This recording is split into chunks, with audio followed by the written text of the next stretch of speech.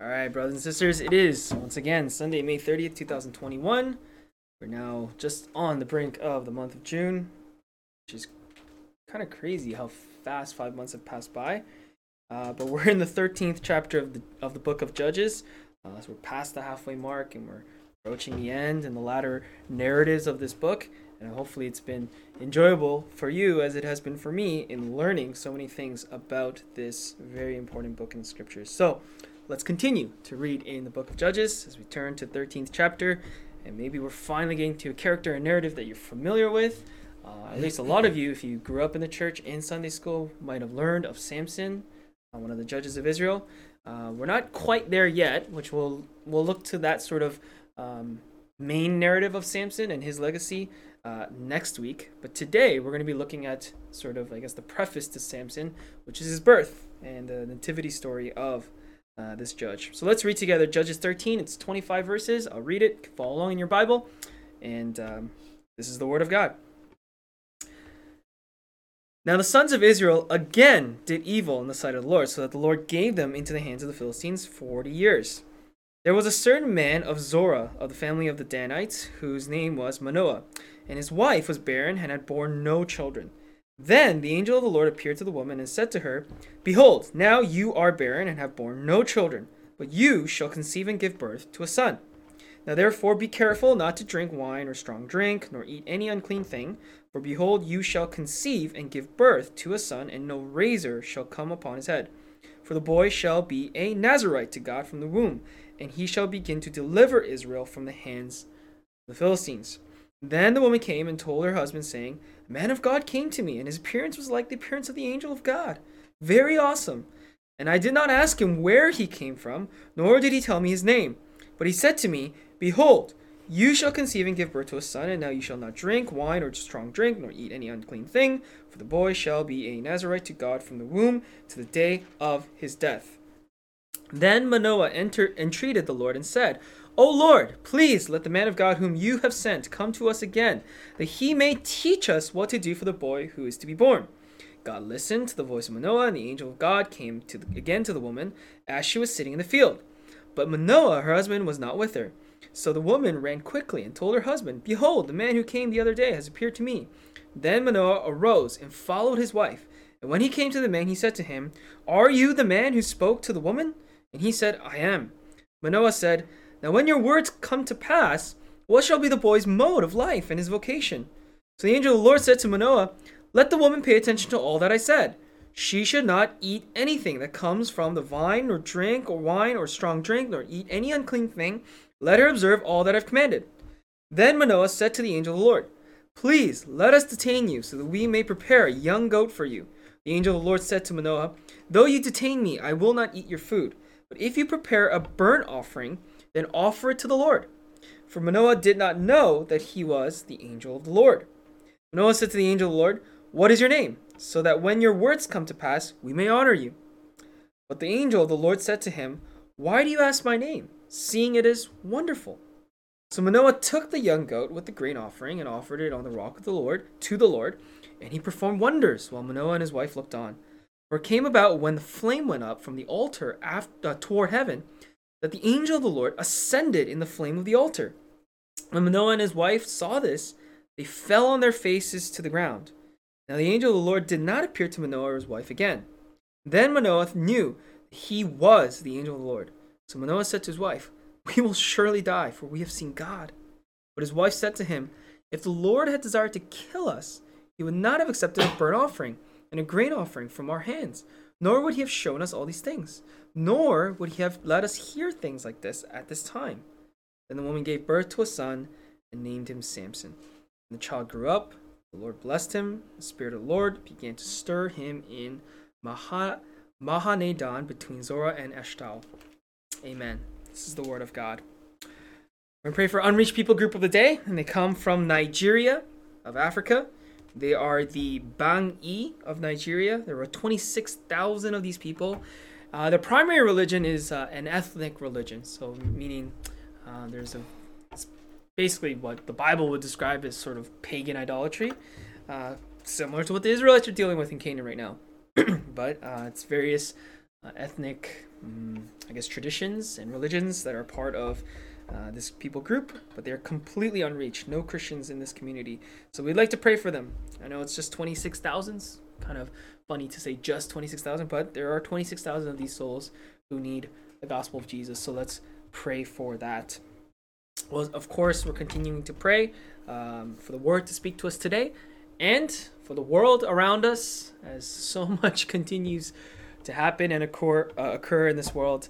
We need to continue to pray for, of course, safety locally here and people's well-being as COVID numbers are going down and as weather's getting nicer and things are starting to open up, that even amidst positivity, that there is still, of course, productivity in the area of well-being and health. We also like to pray for, of course, people in Israel right now who are still continuing to deal with the unfortunate reality of the tension and the war, Gaza Strip and West Gaza and Jerusalem and etc. We like to pray for them. We pray for their safety and their recovery, and continue to pray for those people. Let us pray. Heavenly Father, we thank you so much. We thank you for the gift of your word today as it speaks to us through your Spirit. I pray that, Lord, this word would be not just compelling to the mind, but moving of the heart. And so, Father, help us, God, that in our own state, of course, we cannot receive what is there, but that we are opened and gifted by the Spirit, the truth of this word. We also pray, Lord Father, for the Bangi of Nigeria. And we pray, Lord God, for their salvation. There are 26,000 of these people who need to hear the good news of Jesus Christ. And by whatever means you've ordained, we pray that it would reach them and that they'd hear and they respond in positivity, and that, Lord, that you would regenerate them to faith and salvation. God, we also pray for the world around us and what's happening, especially in the Middle East, specifically in Israel. And we pray, Lord Father, for the unfortunate civilians who are being affected by a war and are losing homes and families and members of their family and losing loved ones. We pray for both sides without taking any specific side. That, Lord, we understand that there's casualties, and we pray for recovery in those communities. And we pray, Lord God, the church would be a voice of reason in a season where things are definitely a little bit tumultuous and a little bit tense. And so, God, give us good perspective and wisdom in our speech, in our conduct, but let us be fervent in our intercession and our prayer. All this we pray in your name. Amen.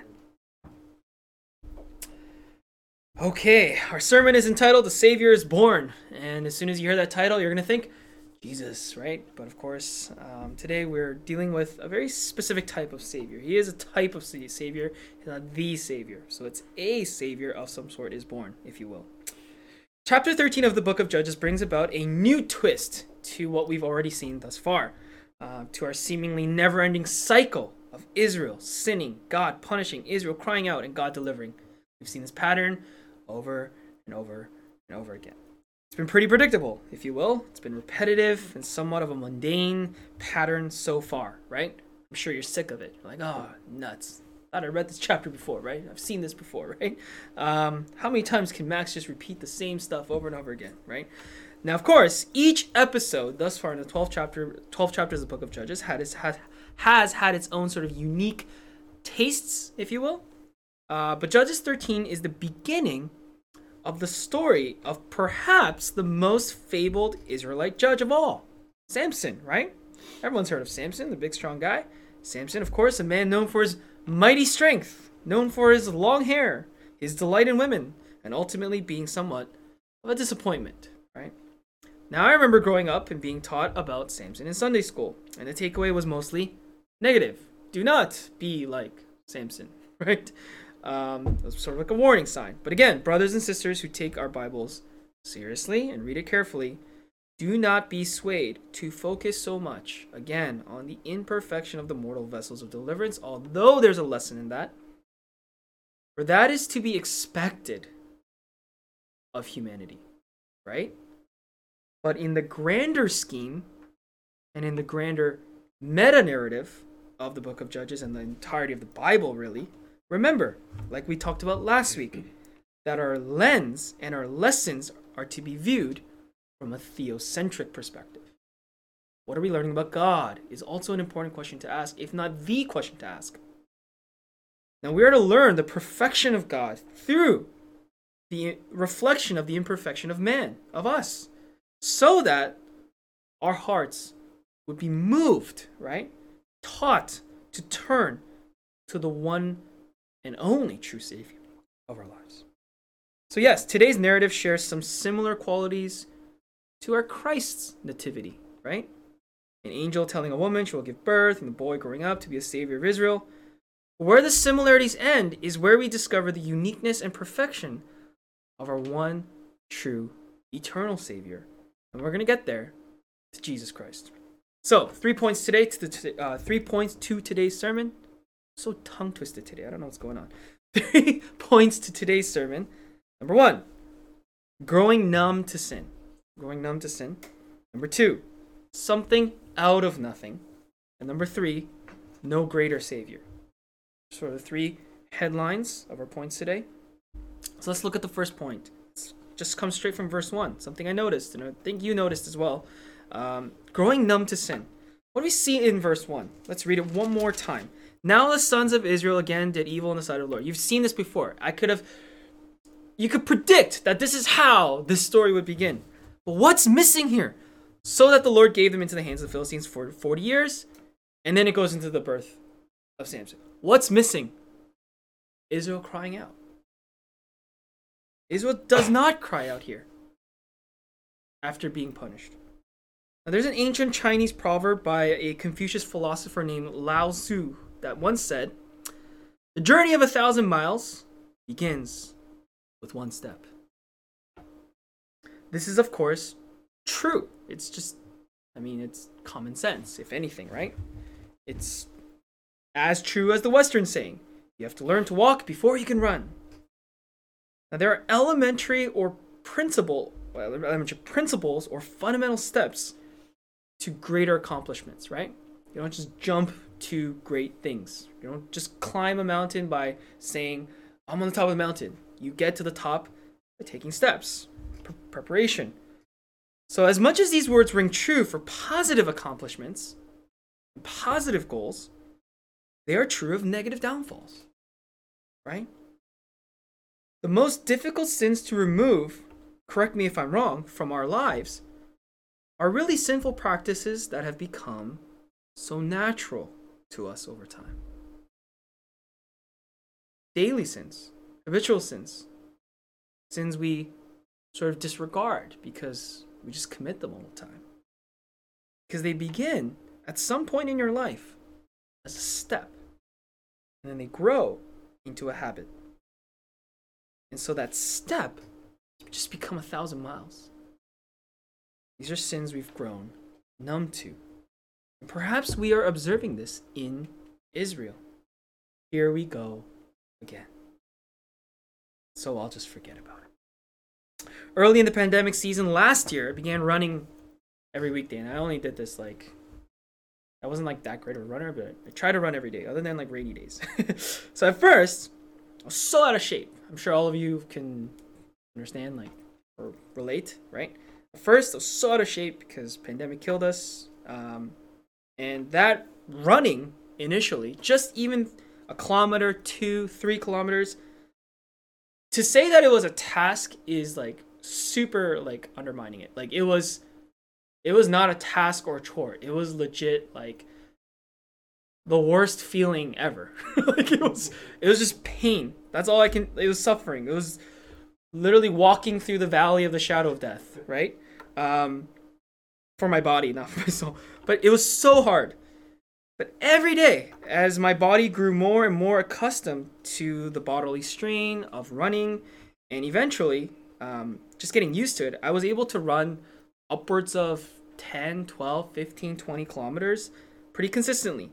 It wasn't fun, and I eventually stopped because everything else opened up and started playing tennis and other things. But once that habit broke as winter came, because obviously gyms are not open, so I wasn't running, and I stopped running, I just thought to myself, yeah, I'll just pick it right back up when spring comes and weather's nice again.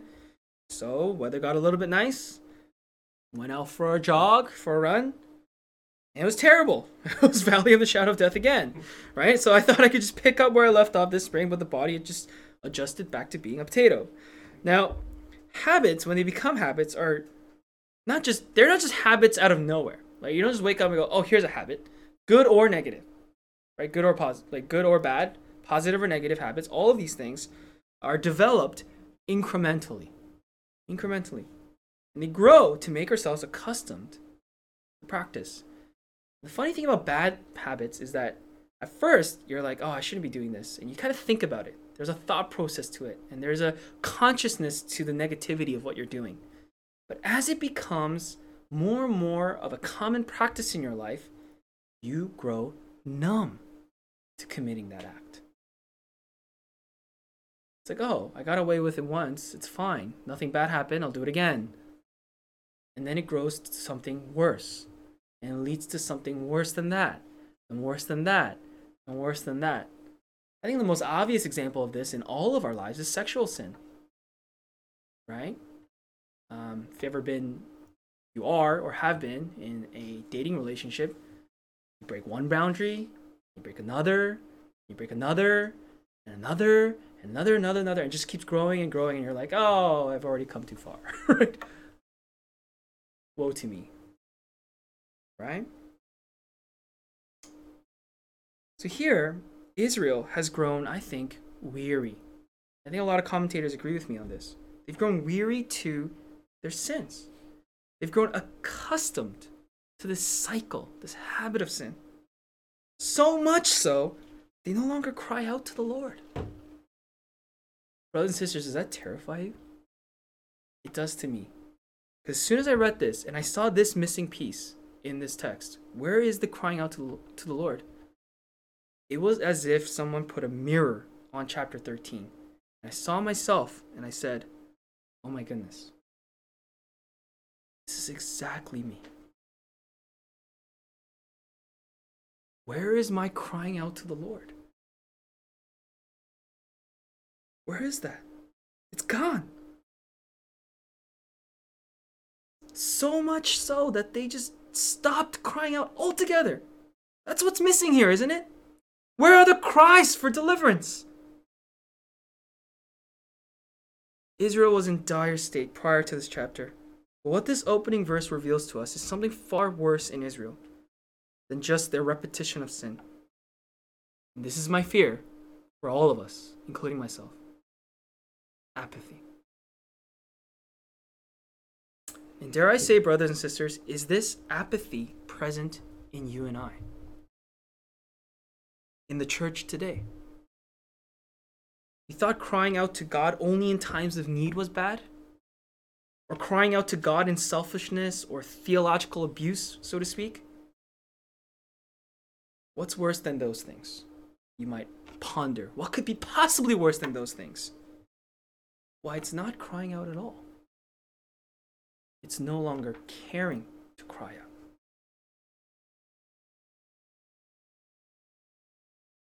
Dale Davis writes on this verse, once you see this Israel, you marvel at this Israel's God. You see this state of Israel. And how can you, he asks, not marvel at this God of Israel? He writes, what does he do when he has a people who refuse to forsake Baal, have no desire to forsake Philistia? A people grown so used to bondage, they don't even have the sense to call out for relief. At least here, the very God who judges them begins to still work for their deliverance. Anyway, I love this part. He writes, that is grace.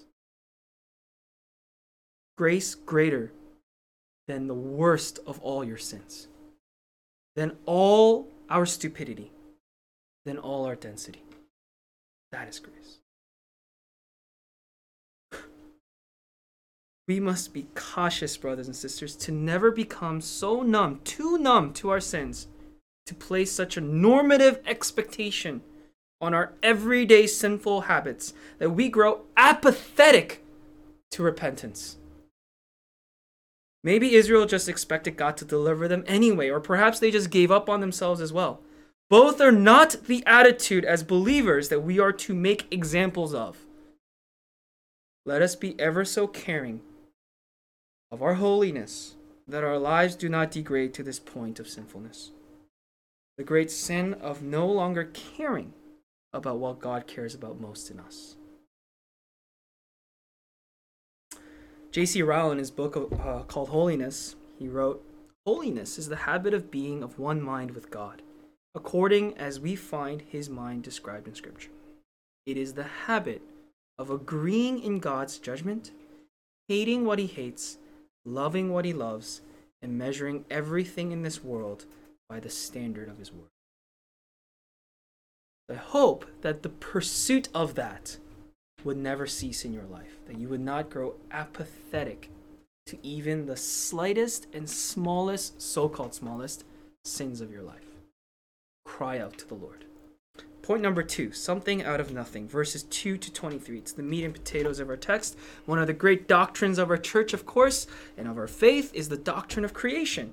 And the doctrine of creation, one of the points is in the Latin, creatio ex nihilo, meaning creation, something out of nothing. Creation out of nothing, right? Just something came to be, created out of nothing. We believe that God created the heavens and the earth, according to Genesis 1, by the word of his mouth. He proclaimed all things into existence. He said, "Let there be," and it was. But these things were crafted from nothing. Something out of nothing. So far in the deliverance of Israel in the book of Judges, Israel leaders have risen from various groups and tribes already present in Israel, and men and women already existing in Israel, all varying in character, background, and origin. But a common denominator has been that God has called men and women who already were, right? He made use of people that were already there in those communities. But in today's text, we have a twist, as I mentioned earlier. In Israel's silent reaction and in their apathy of God's punishment, God does indeed still deliver them. We've already identified that to be grace. But he fashions this deliverer, this new deliverer of Israel, from the very outset, from its very conception. He takes a barren woman, one with no children, gives her the gift of a child, probably the best day of her life, and promises this child to be a deliverer for Israel over the Philistines. Isn't that extraordinary? This teaches us a lot of things, but I'll just highlight a couple things. The story of this unnamed wife of Manoah is not necessarily unique in Scripture, right? Before her, we've already seen Abraham and Sarah, we've seen Rebecca and Rachel, barren women whose wombs were not open, and God opens them and they have children, right? And after her, we have the stories of Hannah, Samuel, and Elizabeth with John the Baptist, right? All women who were barren conceived a child following a promise from God, some kind of angelic figure coming to them and promising that, or other means. Something that stands out, however, with Manoah's wife is that she remains anonymous and unnamed. We don't have her name, even though the authors had no trouble mentioning female names before. Deborah, for example. And the extensive exchange and instruction from the angel of the Lord is quite peculiar. One of the highlights I think I see in the instruction is, of course, when they come to him and they say, well, what are we to do with his vocation? Like, what are we supposed to do once he's born? What should we teach him? How should we raise him, right? Is sort of the gist of the question. And that seems to be a lot of times the question of our own heart. God, what am I supposed to do with my life? How do I make meaning out of it, right? How do I make this life worth it? And God, the angel of the Lord's response is, don't drink, don't do anything unclean, just follow my instruction. Just completely disregards the question. Like, doesn't give any vocational thing. There's just this sanctity to this child that the angel is concerned with, right? And this is what I've been trying to what I've been trying to teach and present to a lot of our church, is that perhaps our questions need to be geared more towards our sin and our repentance and our holiness than towards our career aspirations. Another point here is what we have here is grace. How so, you might ask? Well, isn't it obvious? Even Israel is not crying out, not repenting, falling deeper and deeper into total apostasy, which they will eventually by the end of the book of Judges. And in this time, God chooses to raise a deliverer through a barren woman. It is here that he acts on his own accord to remind us of this, that every judge prior, in line with even Samson, was also given through the means of God and his grace alone. That none of these seemingly impressive men and women were in fact deliverers until God called them, by their own merits, but by the hand of God, right? We are reminded of the source of control and saving. It also reminds us that grace is not some sort of just reactionary movement by God. It's not a reaction of God to our cries or to our prayers. Grace is God's own free choice, his will to act, to choose to save us. Not done out of any sense of obligation or responsibility or emotional response to human need. Right? There is sympathy, there is compassion, there is love, there are all of these things. But he doesn't owe us grace. That's what makes God's grace so pure and loving to me. It's completely his choice to act. And we see this in Samson as well. Nobody asked for this, right? One commentator writes, Yahweh often begins precisely there, in human obscurity and hopelessness, where there is no human energy or ability to serve as a starter. Samson's birth is another instance of God's way of prefacing an exceptional work with exceptional difficulties. Yahweh will bring salvation out of nothing. So just as he creates, right, out of nothing, he saves out of nothing, essentially. And finally, our final point. No greater Savior. In verses 24 to 25.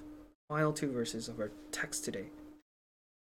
Our main point throughout the book of Judges continues to stand, I believe, as I think this chapter really highlights and hammers home this emphatic point for us. There just is none like Jesus. There's just no one like him. There just isn't. Even in the wealth, right? At our point here in 2021, we have a treasure trove of faithful, so-called faithful men and women, not only recorded for us in the Holy Scriptures and in the Bible, but all of Christian history. There still is none like Jesus. He is one and only. He is the one and only. Samson, even in a burst so reminiscent of Christ's, even in the providential prophecy of God's word and promise to be raised into a deliverer, what do we read and what will we read in chapter 14? Human sin, taintedness, brokenness, imperfection. Only Jesus can do what we cannot. The writer likely did not know what he was setting up for future readers, right? I don't think so. But living in AD, so to speak, is a blessing for us to have the entirety of the Bible and to be able to read the book of Judges in light of what we read in Matthew, Mark, Luke, and John. And see so clearly in the scriptures that deliverance can only come from one source and one vessel alone. Spurgeon once said this: "There is no physician like him." Speaking of Jesus, none can save as he can. We love him and he loves us, and therefore we put ourselves into his hands. We accept whatever he prescribes and do whatever he bids. We feel that nothing can be wrongly ordered while he is the director of our affairs. For he loves us too well to let us perish or suffer a single needless pain. There's just none like him. This is what just kept standing out for me. And it might be a point that many of you will just find mundane, right? Repetitive. Here we go with the Jesus talk again. But I hope you can see how extraordinary this lesson has been throughout the book of Judges. That no mortal deliverer can ever save you. It is interesting to note here that Samson's conception, life, and legacy were all set before time itself. God in his sovereignty decreed this man to come into this world and live the life he did for the sake of his people during his time. A fatally flawed man at that. It is then comforting for me to know that this universal decree before time also included the decree of the coming of Christ, his life, his death, his resurrection. The gospel that we believe is salvation.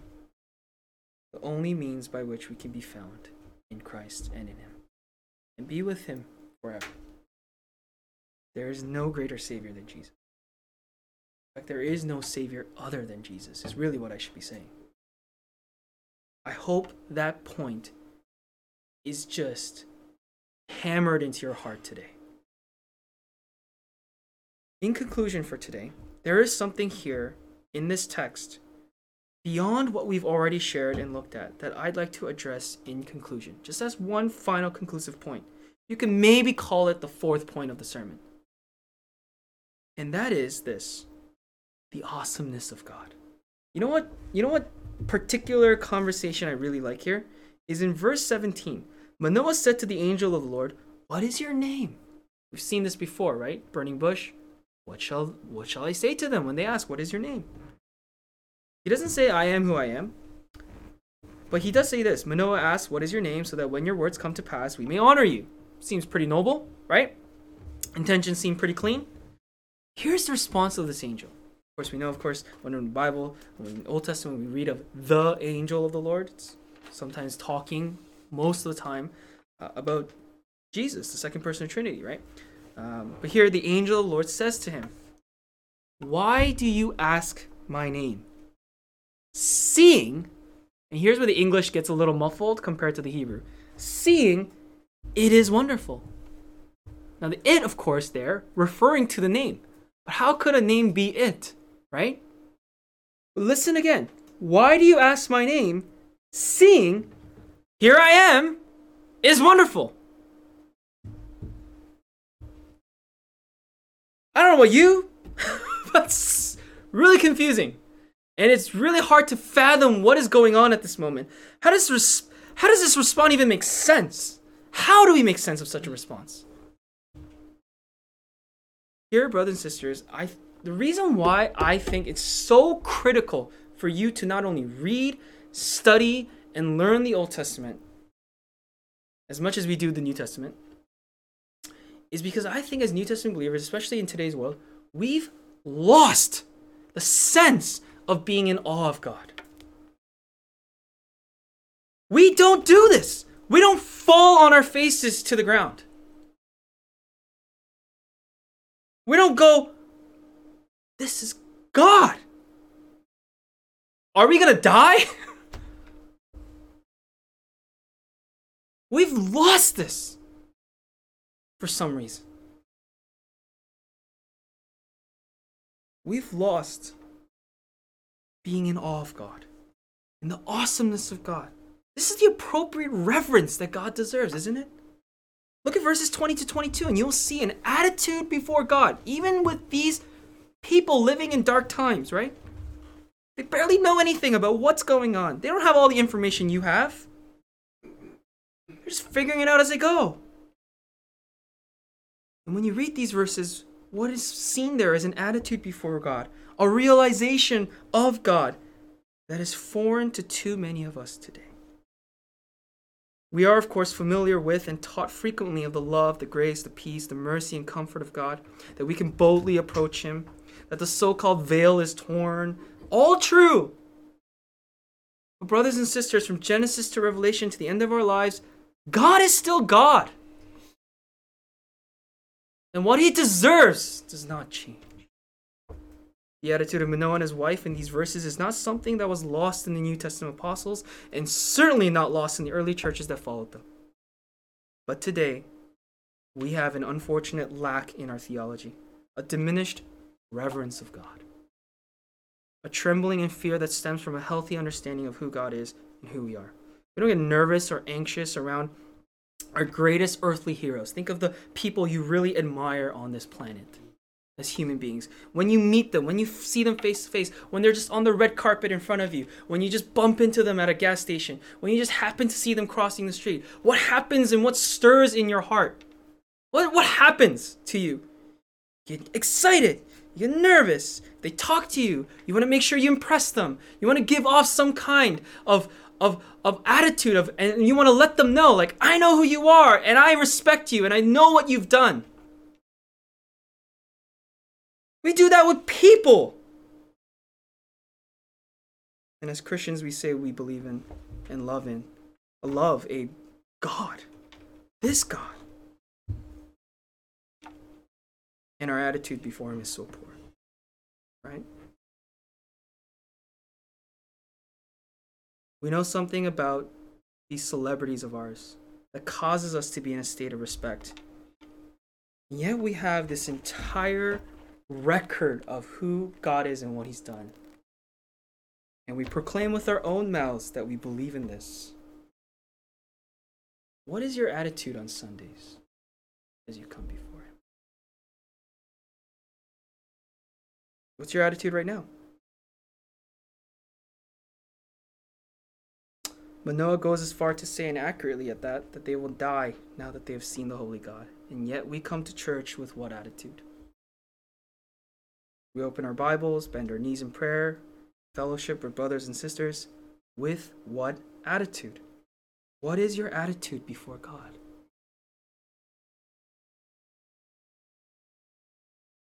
I used to hate this growing up, but I look back on how my parents sort of raised me in the church culture. Be on time to church. Be prepared. Dress appropriately. Have a certain degree of seriousness and sternness as you come before God, but enjoy your time at church. I used to hate that.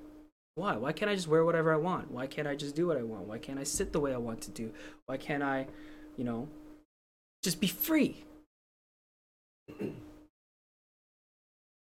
don't go to work late. You don't dress the way you want to. You certainly don't have the same attitude at work as you do at church.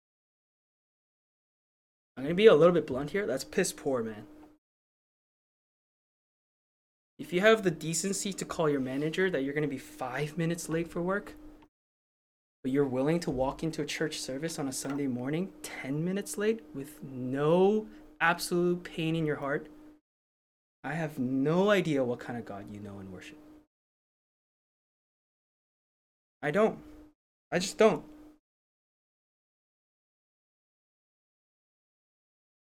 Brothers and sisters, let's not be like that. Please. Please, let's not be like that. And I've been there. I've been like that. And it's not a good place to be in. There's an appropriateness to these so-called old school traditions. It's because we know who God is. And when you know who God is, I believe your attitude will change over time.